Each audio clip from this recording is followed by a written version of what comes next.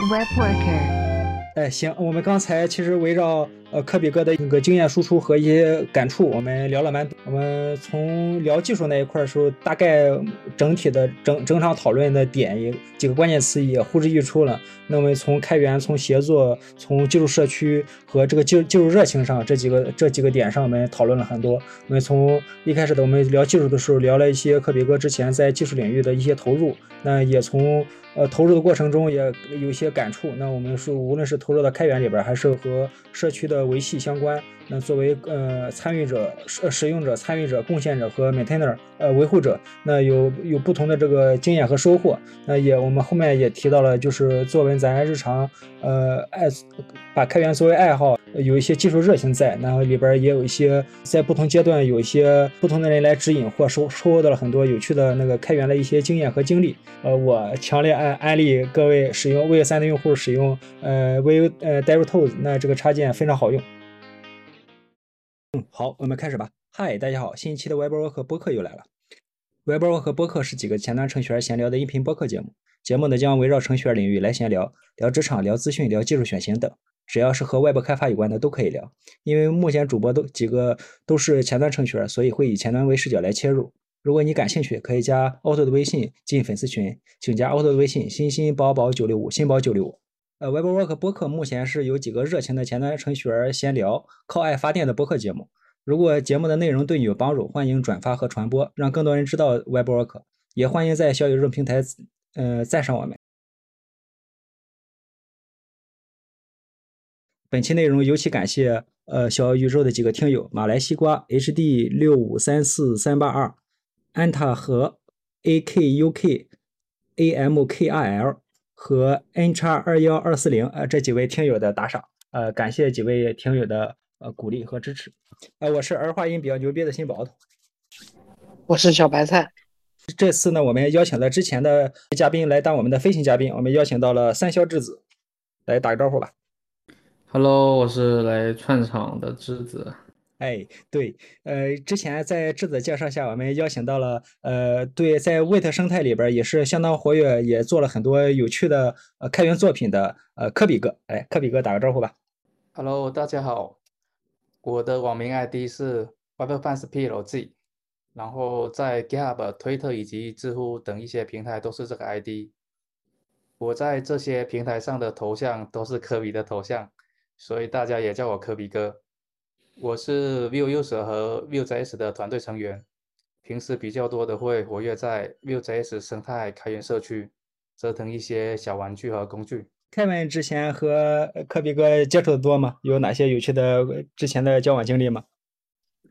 之前的话，我们是在去年的 VueConf，就是 Vue 的一个在中国的一个演讲，然后之前有演讲过一些东西，然后更早之前是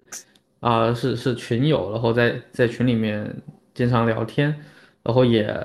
同样是作为 Vue 的 team member，然后一起在为 Vue 提一些 PR 之类的。也是在 GitHub 上，也是咱通过技术方式来，就是相当于好基友。我们通过代码，通过围绕 Vue 相关的一些不同的开源项目来建立起来这个联系。科比哥之前都参与了哪些项目？能给介绍介绍吗？有哪些有趣的项目可以讲一讲？就是单纯聊贡献的话，可能最开始的话是给一个就是在 Vue 里面有一个组合式函数可以使用的一个库叫 Vue Composition API。对，因为其实组合式函数这个概念是在 Vue 3才引入的，然后后面就是有人在社区做了一个库，然后其实后面比较多的是人生力负责维护嘛。然后其实我真正参与进来的话，就是从这个库开始，然后再到后面的 Vue Use，然后后面想说就能不能给 Vue Code 也提一些 PR 看看，对，然后再到后来的 Vue Code，然后包括其实我们在业务中也有用到 Last3，所以后面也有给 Last3提一些比较基础的，比如说什么 typo 啊，然后文档优化补充这些。刚才提到了很多有趣的点。我们刚才提到 Composition API，那应该是在 Vue 2生态里边去做。后面提到了一些 Vue 3的一些贡献，后面也有一些那个 Vue Use，那在 Vue 里边也是一个非常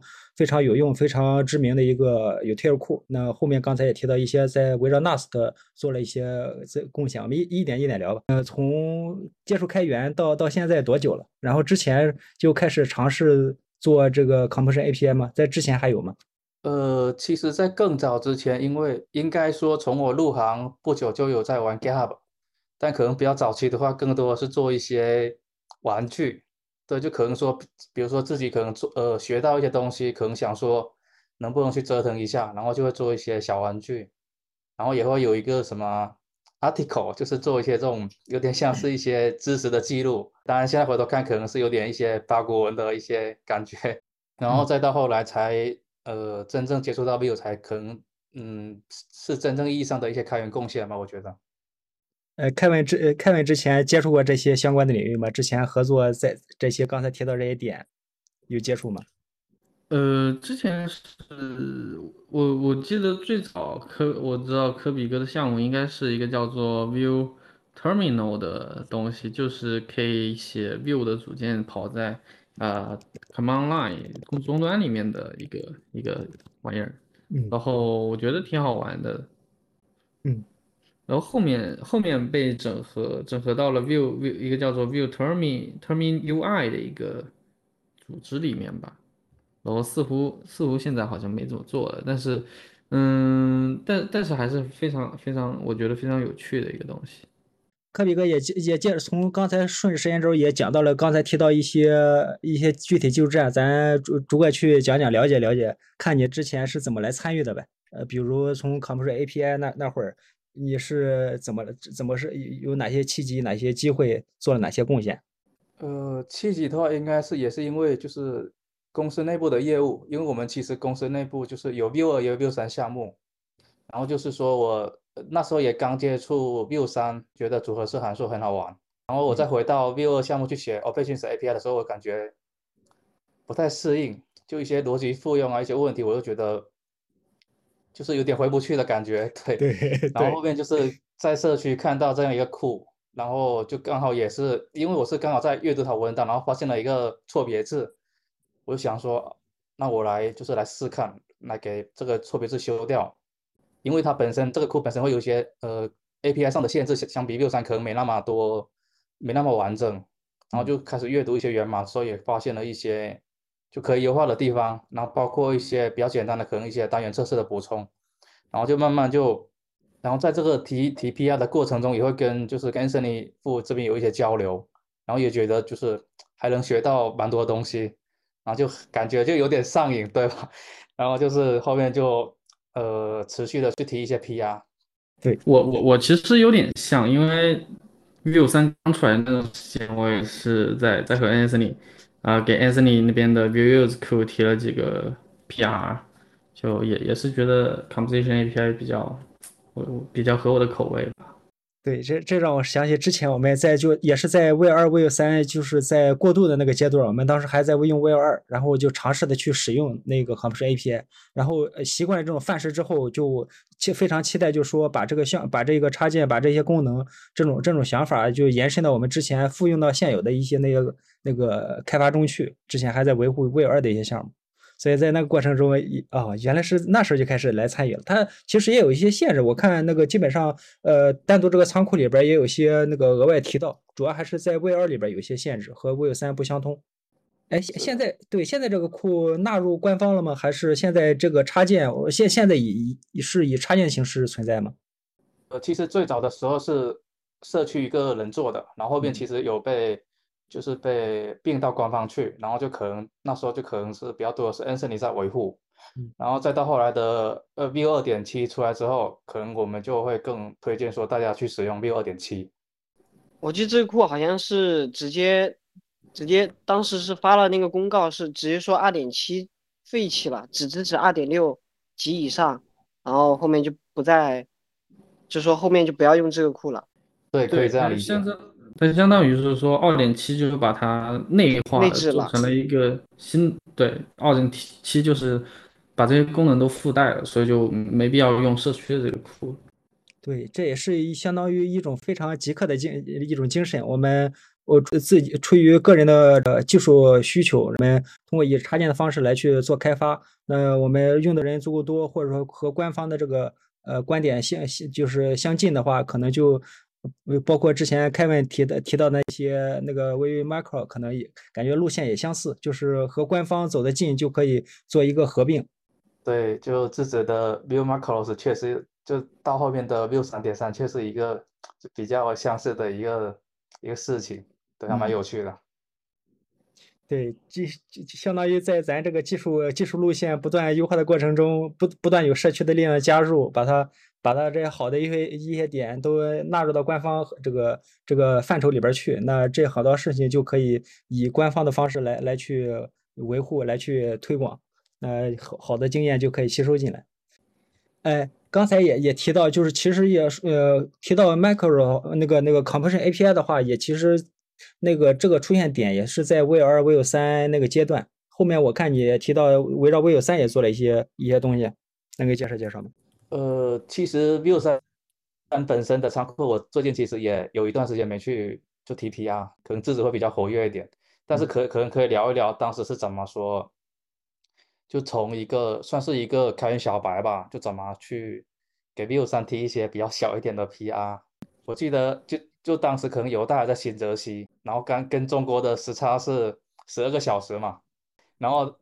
犹大一般是下午6 PR，然后比较有趣的就是说中国时间可能是半夜，所以那时候其实还蛮干的，就是因为如果是说他 review PR 的时候你刚好早上在看，就可能就是这个周期会拉得比较长，所以当时就是有时候半夜还在去看他的一个 PR 的一个 comment，就是说他评论什么，然后怎么再去改它，就感觉还蛮有趣。然后其实围绕 Vue 3本身的贡献，我觉得自己可能做的比较一般吧，就是没有像智子或者说一些，包括最近刚加入Vue Code 不久的就是一个也是我们经常聊的比较多的白雾山语，哎，他们可他是未能贡献的来的嘉宾。会多一点。嗯然后其实有聊到就是对 Vue 3本身的一个贡献方式来说，我觉得就是如果有小伙伴想参与的话，我觉得可能就从一些测试用例去切入可能会比较好，因为其实 Vue 3本身它的一个代码组织方式，就它是采用了 More Report，然后它的每一个指包其实它的一个能力跟职能都拆得非常清楚跟清晰。就假设说比如说你要解决 runtime 或者说 compiler 各自的一些 bug，你可能只要去调试里面的就一个指包里面的一些代码，然后你可以通过 playground 或者通过去调它的测试用例，其实就可以很简单的去切入进去。这可能是我当时 TPR 的一个思路。哎，对，刚才也提到，就是参与的方式，我们可以，因为Vue 3这个组织结构它也是分的比较清楚。那针对刚才也提到几个特殊的点，包括 runtime，包括 compiler、编译、解析相关的，都可以针对这一个库，就是影响的范围不至于说要完整阅读所有的代码才能去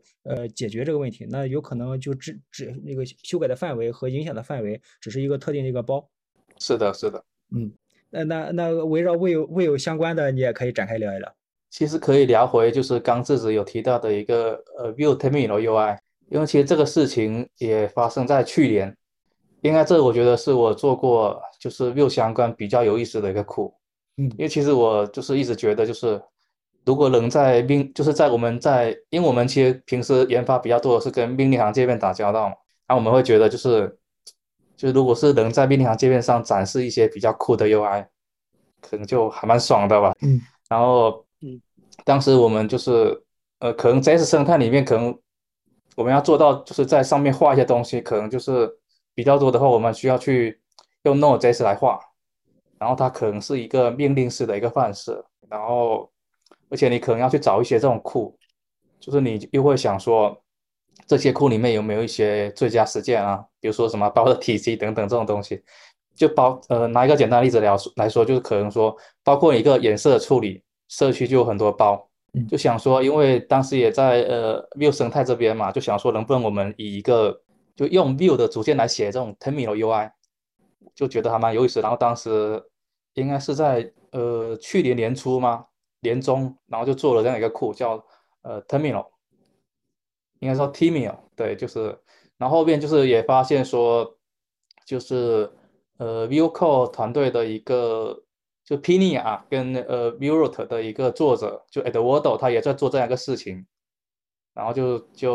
通过 NCNF 的连线，就我跟他就有一些交流，就我们想说，我们能不能把我们两个的这样一些想法把它合并到一起来，就大家一起去做这样一个事情。然后其实再到去年年底也在 ViewCamp 上有去分享这个东西。这我想到2点非常有趣，一个是就是首先是咱这个技术方案就是展示的方式，那我们相当于就 Vue 的代码跑在并不是咱日常常见的这个浏览器上了，那跑在 Node 中。那我们这一部分里边细节有很多有趣的技术点，那可以展开。其实我们当初看到你这个东西做完之后，我们在那个公司内部做分享，就是去做一些科普的时候，其实就用到这个包。我们当时的方案是就是做一个自我介绍，做一个小简历嘛，那就 AP 叉就是你的名字，然后按下回车展示的展示的内容，就是当时用的你这个库来完成的。后来，刚才我们还提到一点，就是相当于也是开源的一个魅力吧，就是我们在不同的阶段或者不同的人萌生了相似的想法，那通过开源的这个交流的氛围，那决定之前交流比较少或不相干的这个想法能够汇聚在一起，共同来开发，这个过程还蛮有趣的。对，是的。目前就是 Terminal 有啥规划，然后目前是啥进展，它能呃做到哪些事情？至于为什么说 Terminal 最近没什么动静，我觉得比较呃，因为其实年初还跟 Eduardo 有一些交流，就是说可能去补全一些，比如说事件之类的东西。因为其实本身现在目前 Terminal UI 这个库，它可能能力的话，可能更多的缺乏是在事件方面。对，就比如说你能不能通过一些，就可能甚至是鼠标事件，你去做一些点击的一些这种交互方面的一些事情。甚至我还因为这个事情这个探索去学了一下 Rust，因为 Rust 本身里面它有一些这种 Terminal UI 做的比较好的库，它的能力会比较强，倒不是因为性能相关，而是说是一些能力相关的东西。然后当时甚至还去通过 NAPI 就太郎的那个 NAPI RS 去做一个 binding，然后跟 Node 在这边交互，但后面可能也因为一些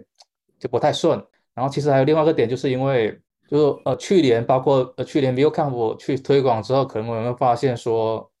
就反响，包括社区给到的反馈，可能就让我们有点觉得，就维护这个库的一些热情跟精力，就对，因为其实包括 Eduardo 还有我，其实本身都还有一些别的事情要做，所以这个库的优先级就变得比较低，这样子。嗯，这也是咱参与开源的时候，就难免会遇到精力投入和这些正反馈的这个感触上来。对，是的，是的。Kevin 有啥过来人经验和类似的经历吗？我不是过来人吧，我其实只能算是一个后辈，但是这是一件蛮平常的事情。比如说我和科比哥也是有在参与之前的 ALK 的，然后目前的活跃度也不是那么的高，呃，就是一个开源项目，你不能指望它一直能够有一个非常活跃和繁荣的社区，它可能热度会慢慢变好，或者变得没有那么火。那这个是一个不可避免的东西吧？我觉得。对，我感觉就现在就是不精力投入的问题，或者说这个优先级的问题，也是非常正常的情况。那精力都是有限的，那精力的当前阶段的这个专注度也是不同的。那赶上这一阵，我们积极去维护，那本来也是靠社区来推动，或者说也是本来代码也都是开放，然后感兴趣都可以接手来去推广和支持。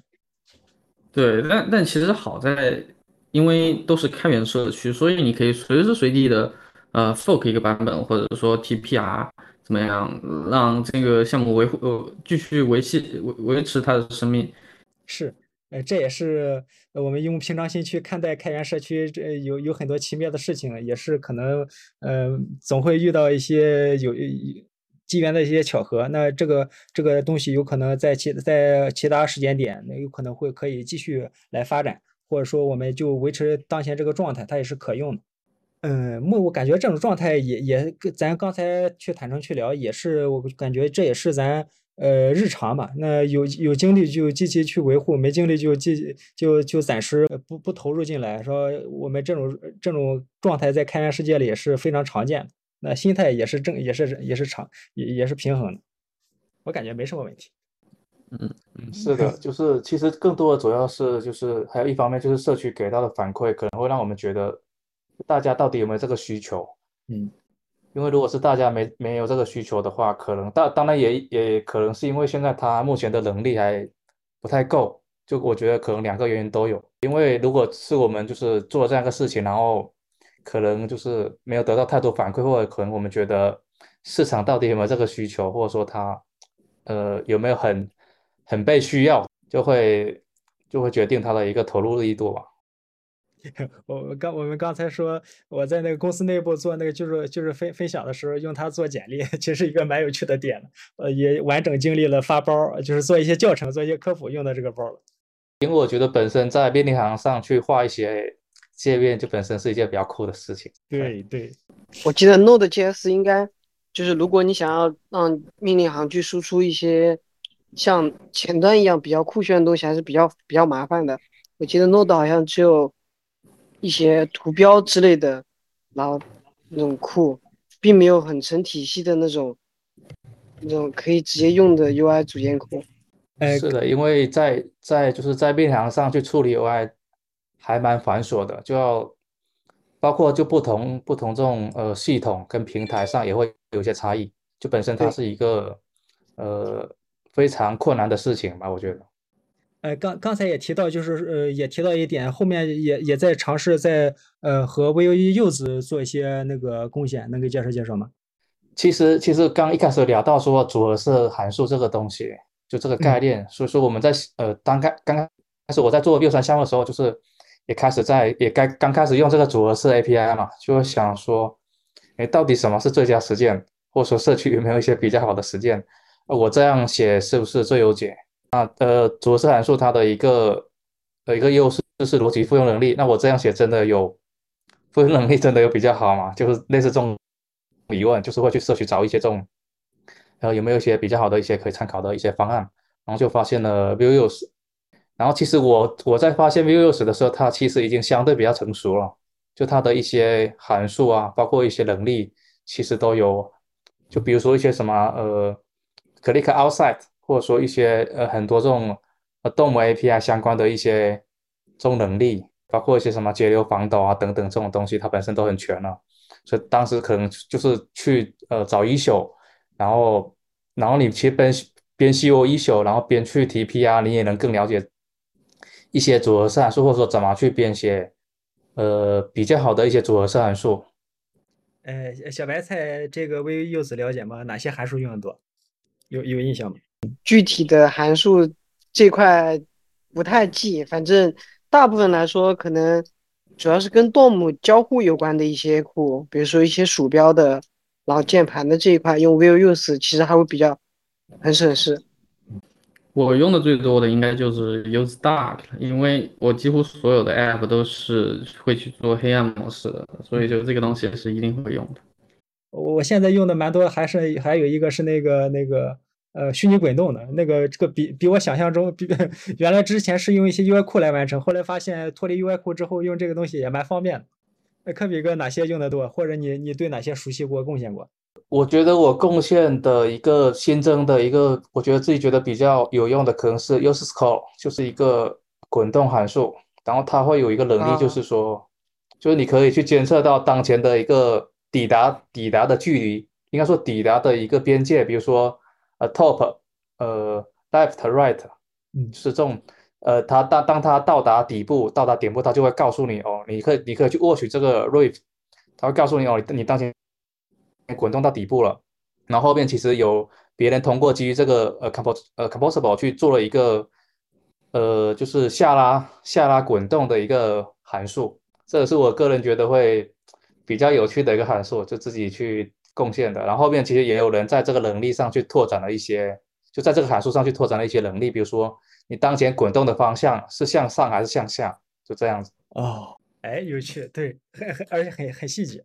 我看也进为有那个柚子团队了，然后就是有哪些有趣的事情吗？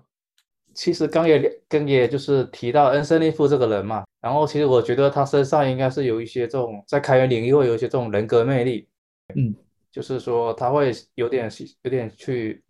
吸引你去做一些这样的事，就是开源贡献这样的事情。然后其实当时他应该，因为他也是就 Views 的作者，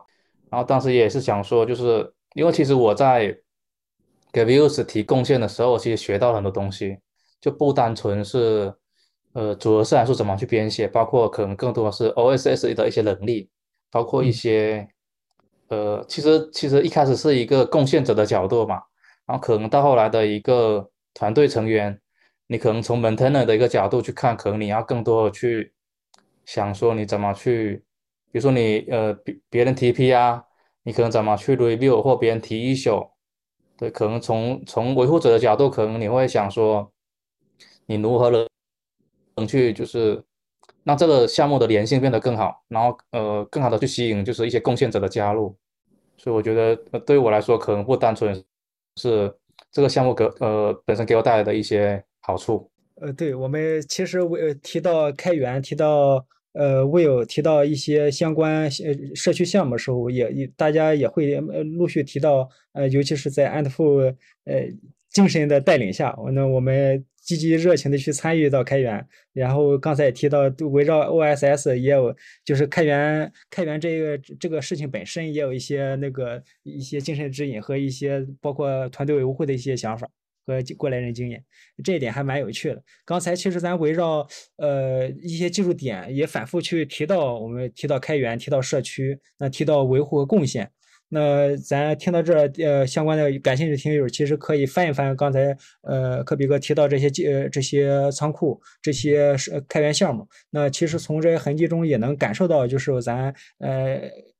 开源贡献者的一些热情，包括刚才也提到了一些有趣的经历。那从完全不同的两个想法，到开始在机缘巧合下，能够共同去维护组成一个团队，共同去维护一个项目。包括说从简单的修改的一些 typo 拼写或错别字开始，去尝试去理解开源的这些就 TPR 的一些流程和规则，一些包括作为贡献者或者 maintainer 的一些对社区一些规则的一些观点啊，包括去那个维护这个社区的这些活跃度。都是提到了很有趣的这些实践和过来的经验，大家感兴趣，其实可以围绕这一部分继续去了解，去接触。我感觉刚才聊下来，其实围绕这一部分项目，咱已经聊的相当于也比较硬核，就是围绕 Will 咱展开了蛮多。你工作多久？然后之前和现在用哪些技术栈比较多？其实我做前端还蛮久，就有快7年了。然后技术债的话，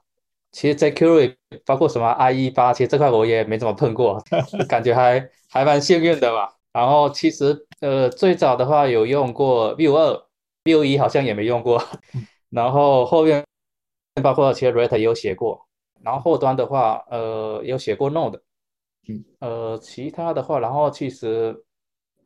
再到最近2年，可能也会去做一些基建，就团队内部的一些基建。哎，刚才也提到，其实也提到一些 NAS 的，这部分能给介绍介绍吗？其实我用 Nast 应该也是在它刚beta 不久，算是一个比较早期的一个测试吧。然后其实，在 Nast 2我是没用过的。嗯然后其实当时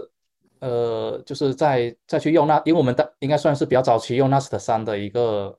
团队，我觉得就是他当时在 beta，然后有很多这种破坏性改动，就包括一些这种可能就是有些 bug，然后当时只能去说是尽量去找一些这种 workaround 把它去绕过去，然后最终上到生产。就现在回头看还是蛮激进的，但是就也还蛮顺利的。我们从当时 beta 的第一个 Nast 3项目到现在团队里面应该有3、4个 Nast 3的一个项目。嗯然后回到 Nast 3本身，其实当时也有一些这种推文还是什么说他们做了挺久的，就比如说 Nast 3本身可能做了2年多，嗯如果我没记错的话。然后我当时就很好奇，为什么这个东西要做这么久？本身他们在在这种全债相关，包括在这种 SSR 相关，他们本身有比较多的一个沉淀了，就在 NAST2那边。然后后面其实我在看到 NAST3背后的一些 OnJS 这个组织，它里面的一些这种项目，就说实话让我非常震惊。我就也开始说理解为什么 NAST3本身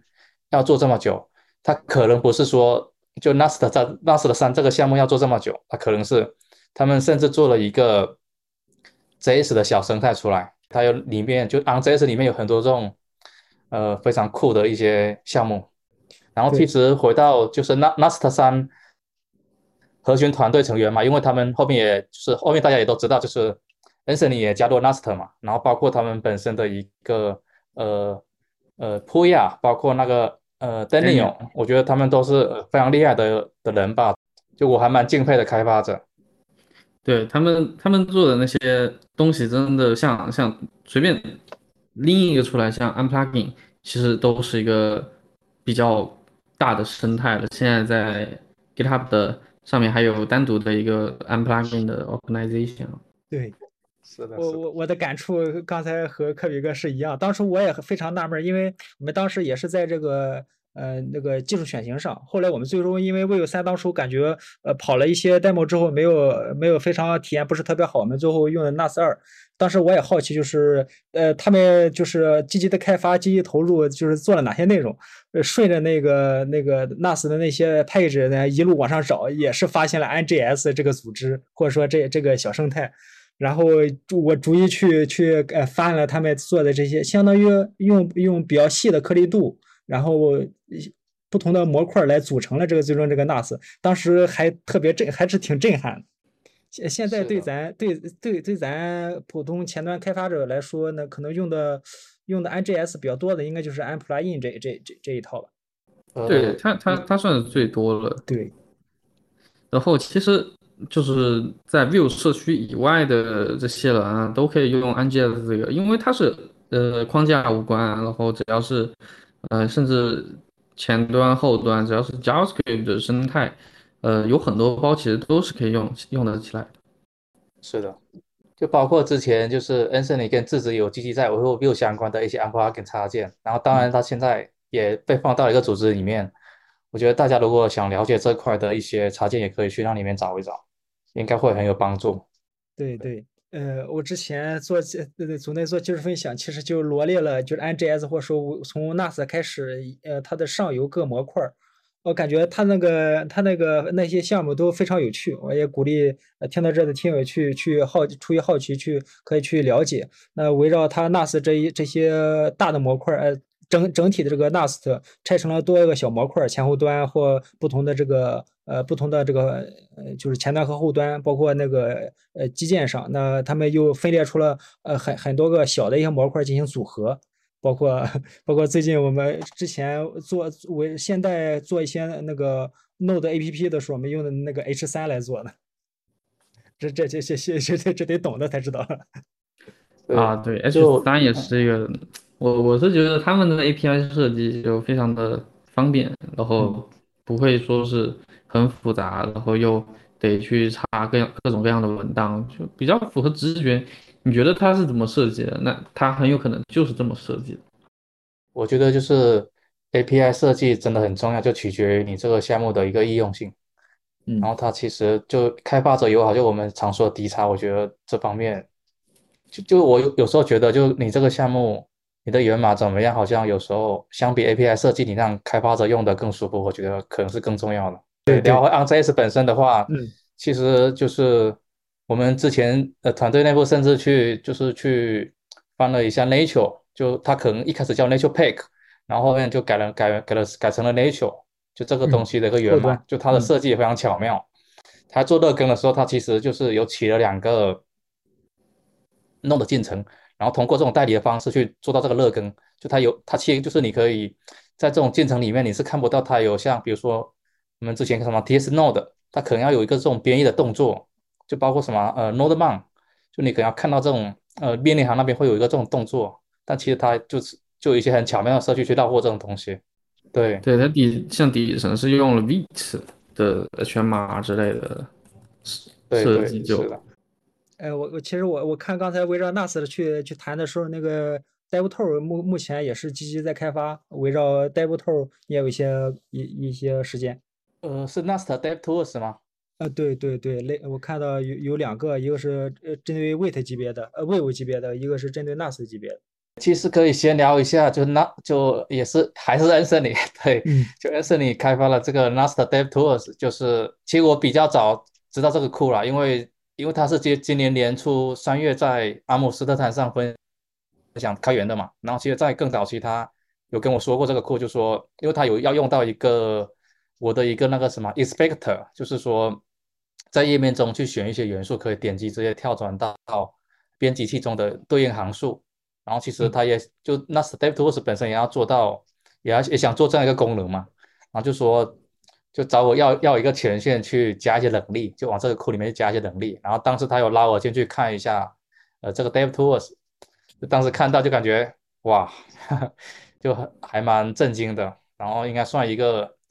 大东西，然后就后面也在阿姆斯特丹上开源嘛。然后这个库我觉得，就是包括后面我做的这个Vite plugin，就 Vite DevTools，我觉得应该也是就是得益于它的灵感吧。因为其实为什么又做一个 Vite DevTools，可能是很多人比较好奇的，就是说我们不是已经官方有一个 Vite DevTools 了吗？那已经原先有一个浏览器拓展嘛，对吧？那我们为什么又做一个？其实就是一开始 Not DevTools 出来的时候，很多人就会有这种声音，那是不是也可以有一个 view 的？当时我想说没必要吧，官方不是有一个浏览器插件了吗？然后其实后面就是 Not DevTools 不断迭代的时候，我就觉得不太对劲，就它的能力已经越来越强了，而且就是我会觉得可能是时候可以去再做一个 View DevTools，因为它其实能在实现原先View DevTools 的一些能力上再去拓展一些能力，因为其实原先的 View DevTools 它可能更多的是基于 View 的运行时去做一些这种能力，比如说Component 的一些展示，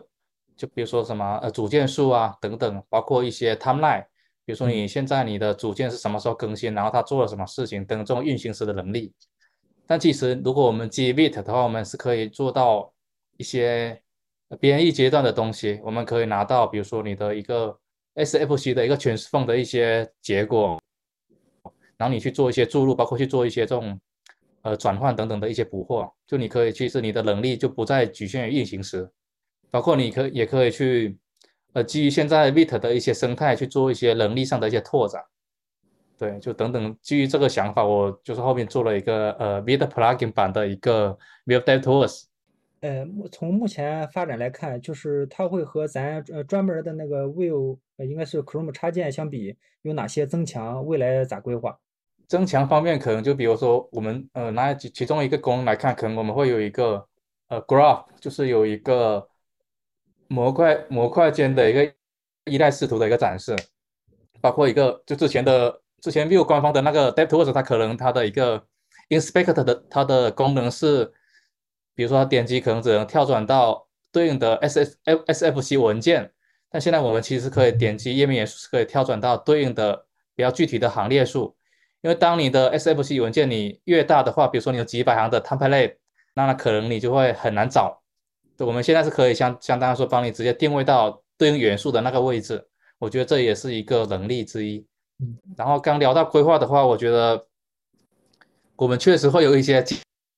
计划啦，但我觉得可能到时候有一些进度之后再跟大家分享，就可以期待一下吧。嗯我也很期待。嗯，是。应该能省很多事啊，这个功能。刚才我们提到的这个VUE DevTool，就是我们这个词对应两套工具，一个是我们目前咱前端最常用的就是下载一个 Chrome 插件，那我们在打开 F12的时候会有一个专门的 Vue 面板，那这是我们之前提到的这个 DevTool。那科比哥提到的这个 DevTool 呢，就是通过一个 Vite 插件，我们在Vite configure 里边去引入这个插件。那在咱的正常 Vue 项目中呢，就会多出来一个图标，我们点开呢会多出一个面板。然后里边刚才提到这些功能，相当于比之前的这个 Chrome 插件就是功能和形式展示上略有不同。然后刚才也提到一些增强的一些功能。是的。插件中的插件是吧？这个更自然，这个页面上写我们更舒服、更自然，而且换起来确实。也方便。之前我们也留意到，咱原计划可能就是有一个那个在 WithConf China 或 WillConf China，你原计划分享哪部分内容？是这些相关的吗？原计划就打算分享这个 DevTools 的一些功能，还有一些原理，然后也比较遗憾吧，就看接下来还能不能安排上。对，这之还是前和还是有概率的。对对，之前啊，和玉波聊还是可以的。到这步就我感觉完全可以就认真去带货。我们鼓励目前开发 Will 项目的小伙伴积极的去使用这个Will DevTool。那这个插件，那我们现在基本上所有项目默认的初始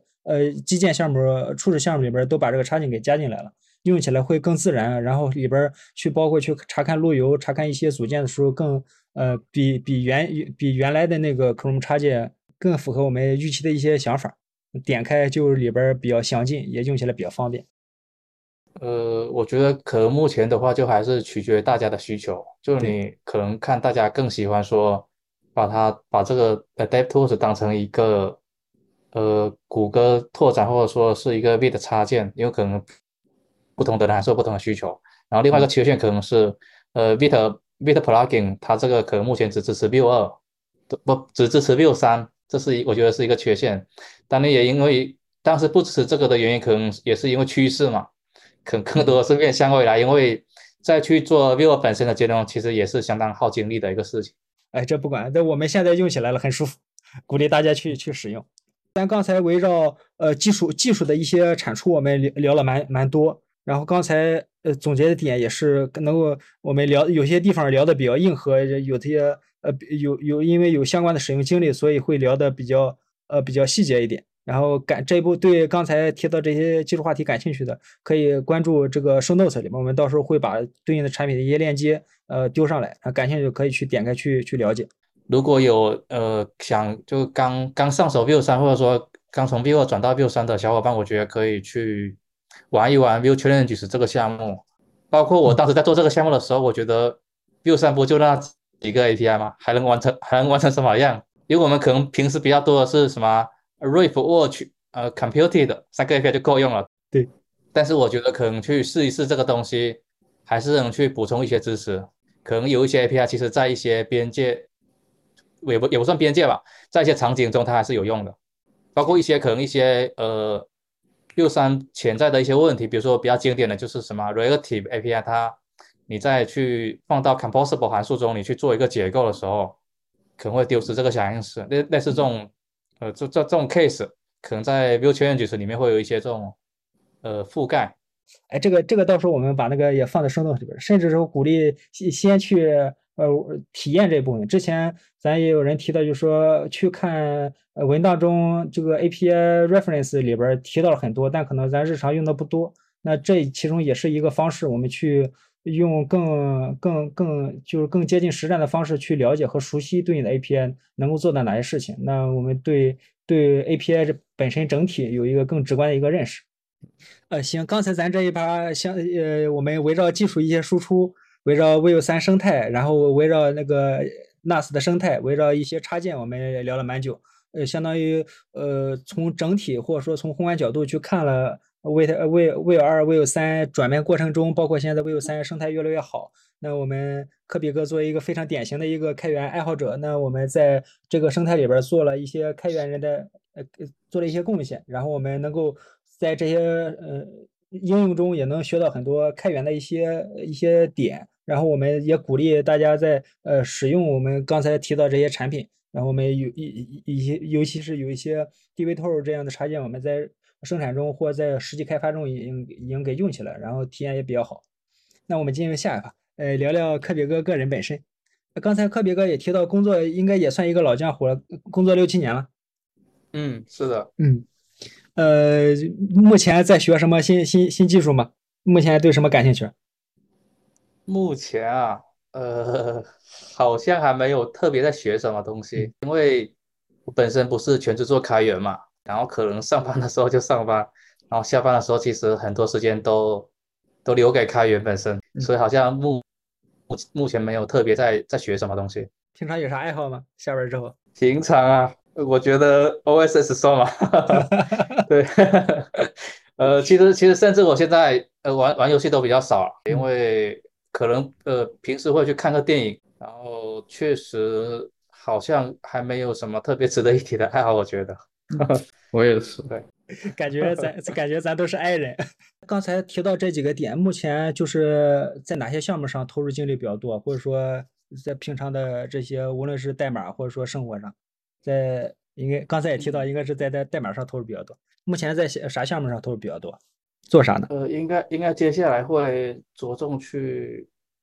在 Vue DevTools 本身去做个投入吧。对，就可能让它能变得更加通用跟好用一点。因为如果能让更多的开发者就是真的有用这个工具收益的话，我觉得会还蛮不错的。现在 大 Vue 的 Tools 感觉已经成为了开发 Vue 的必备工具了，我感觉能比我用 Vue Tools 可以让我基本上不用写 console 就可以调 Vue 的项目。大的还在后面呢。我觉得 Vue Dev 我 Tools 的话，后续应该还会有更多的动作。就是我觉得可能还在探索吧，就希望能有一个好的结果。因为如果现在就是吹得很响的话，我担心万一做不出来怎么办？对。刚才咱也都说嘛，就是说目前也是在维护目前的感兴趣这些项目。那未来有啥规划吗？然后还是围绕这个微友生态做一些插件吗？做一些功能开发？其实我是一个不怎么想未来的人，但其实我的一个梦想之一，应该是想说，真的能做到，能做一个比较多人用，或者说比较相对成功的一个开源项目，就应该算是一个梦想之一，就做 SS 这块东西。因为其实现在可能更多的，我觉得个人觉得是做一些小工具啊、小玩具啊，然后可能也相对比较局限。那有没有可能说，以后能有机会去做一个比较大一点的一个开源项目这样子？简单来说，就是做一个像 Anthony Fu 一样的。对，我感觉在我们聊开源或者聊这个精神指引，是不是他的一些技术输出，包括他平常的一些那个观点的表达，我们感觉还是听了很受益。我觉得就是 N3 本身，其实大家可能觉得它影响的是 Vue.js 社区，但我个人觉得它其实同时也在影响着一些人，就是他的一些人格魅力，可能通常不止作用在这个社区本身，就是可能作用在一些开源精神，可能会影响到一些人。我觉得，嗯，确实，因为我之前看过他之前会在 B 站上开直播写那个代码，反正我是能学到一点，我感觉他写代码思路是非常清晰的，就我看他写代码会有一种很流畅的感觉，然后也能学是的，到一些在写代码时候的那种思路，就很少看到他会停顿下来去再想一下什么东西，他会一开始就把很多东西给捋清楚，然后写的时候就好像就在那里疯狂输出流水。刚才也和科比哥聊蛮多，就是我们也是围绕技术做一些输出。从刚才提到最早参与开源，可能也是从入门契机，可能也是从修改一些文档、修改一些typo 来开始，然后后面也是在一些契机下，然后逐渐去贡献一些项目或主导一些项目。在这个学习过程中有哪些过人经验吗？有很多咱听众中有很多年轻的程序员，他们不太熟悉或不太了解开源。或者说不太熟悉刚才提到一些参与开源的这些细节，有哪些过来人经验吗？你是怎么一步一步学习和理解的？其实，在聊到就开源贡献之前，我觉得就是 GitHub 这个社区，开源社区本身其实对开发者的成长是非常有益的。就是嗯呃就是 GitHub 社区这个本身，它上面有很多，应该不单纯是前端，就是包括后端啊等等一些别的，就它上面有一些很多这种，因为它上面的源代码是开源的，你可以看到很多项目它的一些设计源码。然后你也可以在它里面找到很多这种优秀的实践，甚至可以说是最佳实践。其实我从做前端以来，其实在碰到一些问题，或者说想去找一些比较好的一些方案的话，我基本上第一件事就是上 GitHub，然后包括在项目中用一些库遇到问题，我也是说，比如说一些 API 找不到了，我可能就是直接打开源码去找一找。我觉得这个可能是一个比较直接和高效的一个方法，所以可能我觉得就 GitHub 本身是一个非常好用的一个社区。回到开源贡献本身的话，我觉得热情其实是一件还蛮重要的一项东西吧。对，就是可能如果你缺乏热情的话，可能你短期内是可以做一些事情，但你可能会很难去坚持下来。所以我觉得就是可能一个好的切入点，比如说你项目中用到的一个库，或者说你感兴趣的领域是蛮重要的，你可以从里面从这个领域去切入。所以说一个好的切入点，我觉得还蛮重要。然后另一个点，我觉得就是可能大家会觉得就是开源很难，但我觉得包括我自己也是从改一些错别字，包括一些文档补充开始，就可能有一个误区，就大家觉得可能我要贡献比较牛逼的东西才算是开源贡献，比如说给 view 加一些 future，或者说改一些比较大的 bug，我觉得可能不是，就是开源社区可能也很欢迎说你来修修补补，就是说你来一起让这个项目变得更好，无论是大还是小。然后其实在这个贡献的过程中，你其实是能收获到一些正反馈的。你会想说，原来有一天我也能跟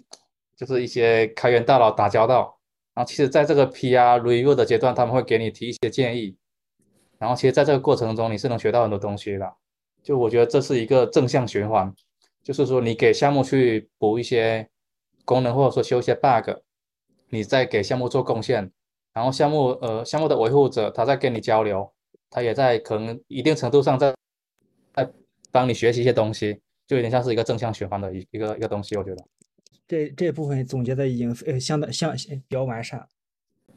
确实，就是你永远想不到你和你看起来的那些大佬的距离看似很远，但其实可能你下个月就在和他谈笑风生也说不定。嗯，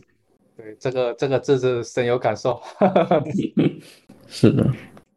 智子目前忙啥呢？我闲聊了。在给 GitHub 在 GitHub 给 Vue 上班当客服，就是去处理这些 issue 啊、PR 呀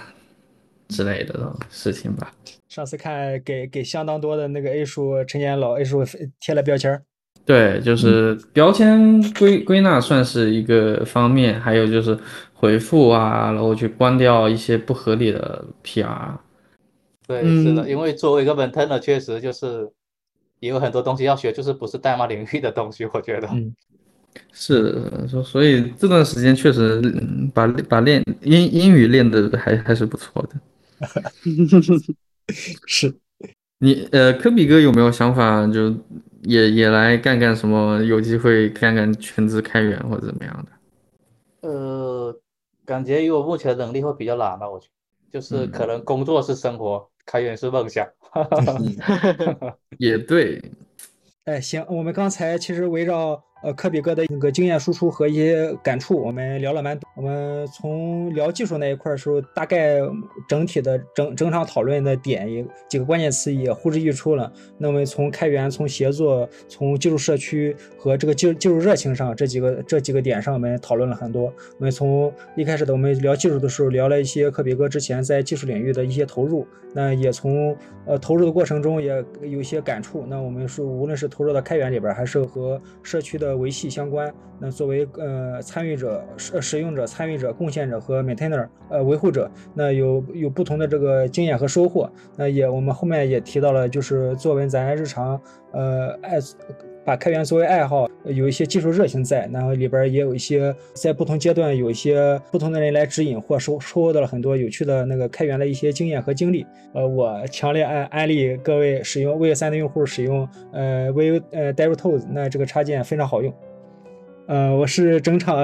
想到了好多之前做基建的时候用的一些插件的新宝。我是狂风呼啸，充满了给 Vue 开源决心的小白菜。我是来自旁听的智子。我是热爱开源的科比哥。